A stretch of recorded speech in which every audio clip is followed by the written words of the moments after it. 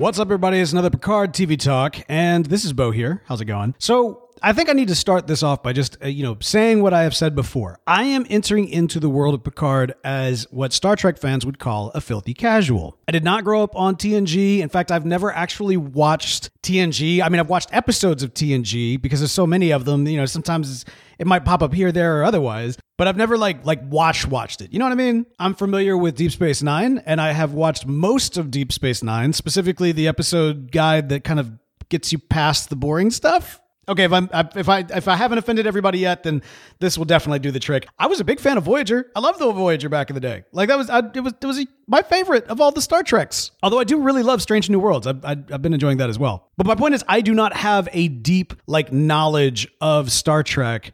But I am loving Star Trek Picard Season 3. It's been awesome. It's been ticking like a lot of boxes for me in terms of the DS9 connections, the Voyager connections. It's a lot of fun, and I know enough about TNG to be dangerous. But, and this is where I wanted to kind of specify before diving into it, since I don't have that kind of deep institutional knowledge, when somebody like Rolaren pops on the scene, for a lot of folks, for a lot of Star Trek fans, y'all are going crazy.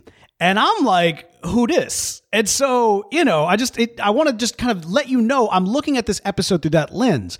Not to say I didn't like the episode. I liked it quite a bit. I thought it was a fantastic episode. And I want to kind of give the perspective of someone who had no clue who this character was prior to this episode. But almost instantly, it becomes clear this is somebody who Picard has a ton of feelings for. This is somebody who he felt very betrayed by. I mean, I know I'm just stating the obvious, but I feel like that really came across. The tension that existed between the two, when they first kind of see each other on the bridge or on the hallway or whatever it is, from a viewer, you clearly and instantly get it. Okay, these two have history. And then as they continue to kind of engage and talk about what's going on, you realize, oh no, they don't just have history. They got history.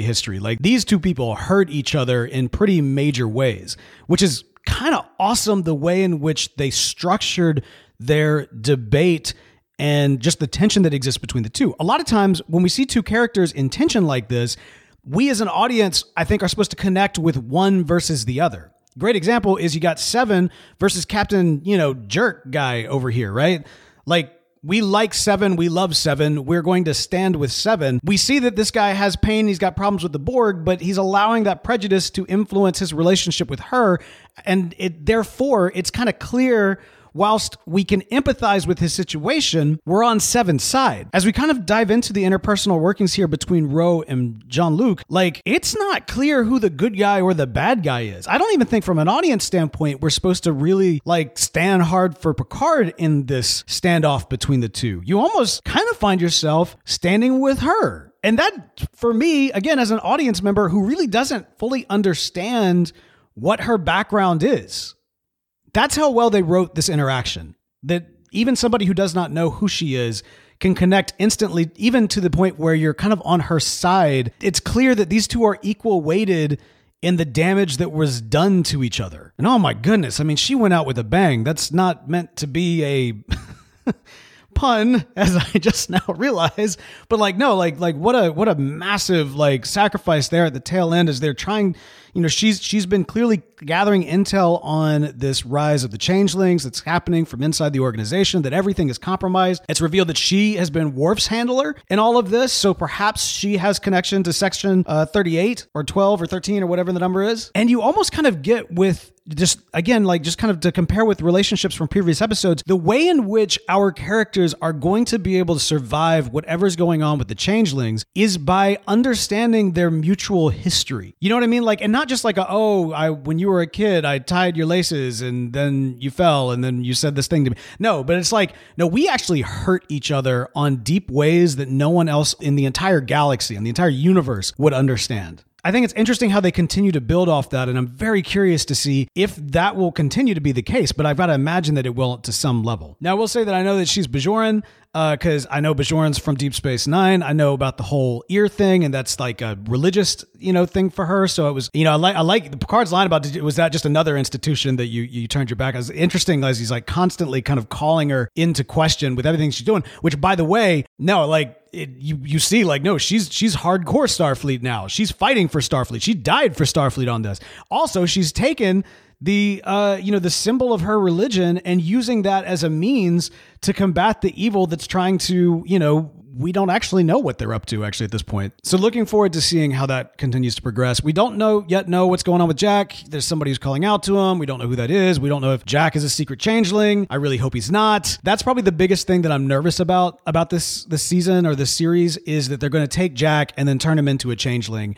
And that is, I don't like that at all. I like this idea. I like the son of Picard. I like this Jack Crusher. I think he's a cool character. I think it's the kind of character that works really well in a modern Star Trek, again, from a filthy casuals standpoint, and would really like to see him grow and go. I mean, like, I think there's a lot of characters that are established in this season that don't need a Jean-Luc and don't need a Riker and don't need a Beverly and don't need a Worf. And like all of these established characters, which are great to see and great to kind of see them have this swan song of a season, of a series.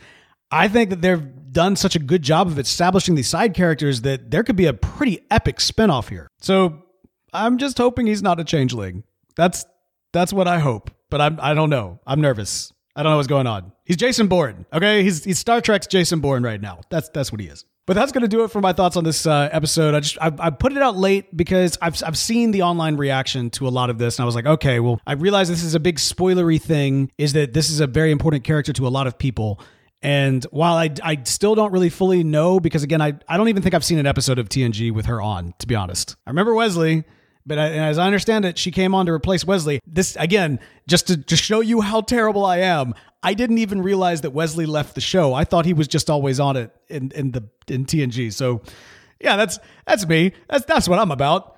Anyway, I want to tell you about something that we're doing right now. Doing a giveaway. I'm giving away a t-shirt. It's a Podastery t-shirt. Of course, this show is produced by Podastery Studios. And I've got some Podastery baseball shirts that I am going to be giving away to, a random lucky person. Here's all you have to do. I am trying to, just get some Instagram action going on. So if you head over to Instagram and follow Incognito, that's Incognito, think incognito, but then it's a B-E-A-U for Bo. You know what? I got the link in the description. Just click that. Follow me there and just send me a direct message with your t-shirt size. And I will pick one lucky person out over the next week.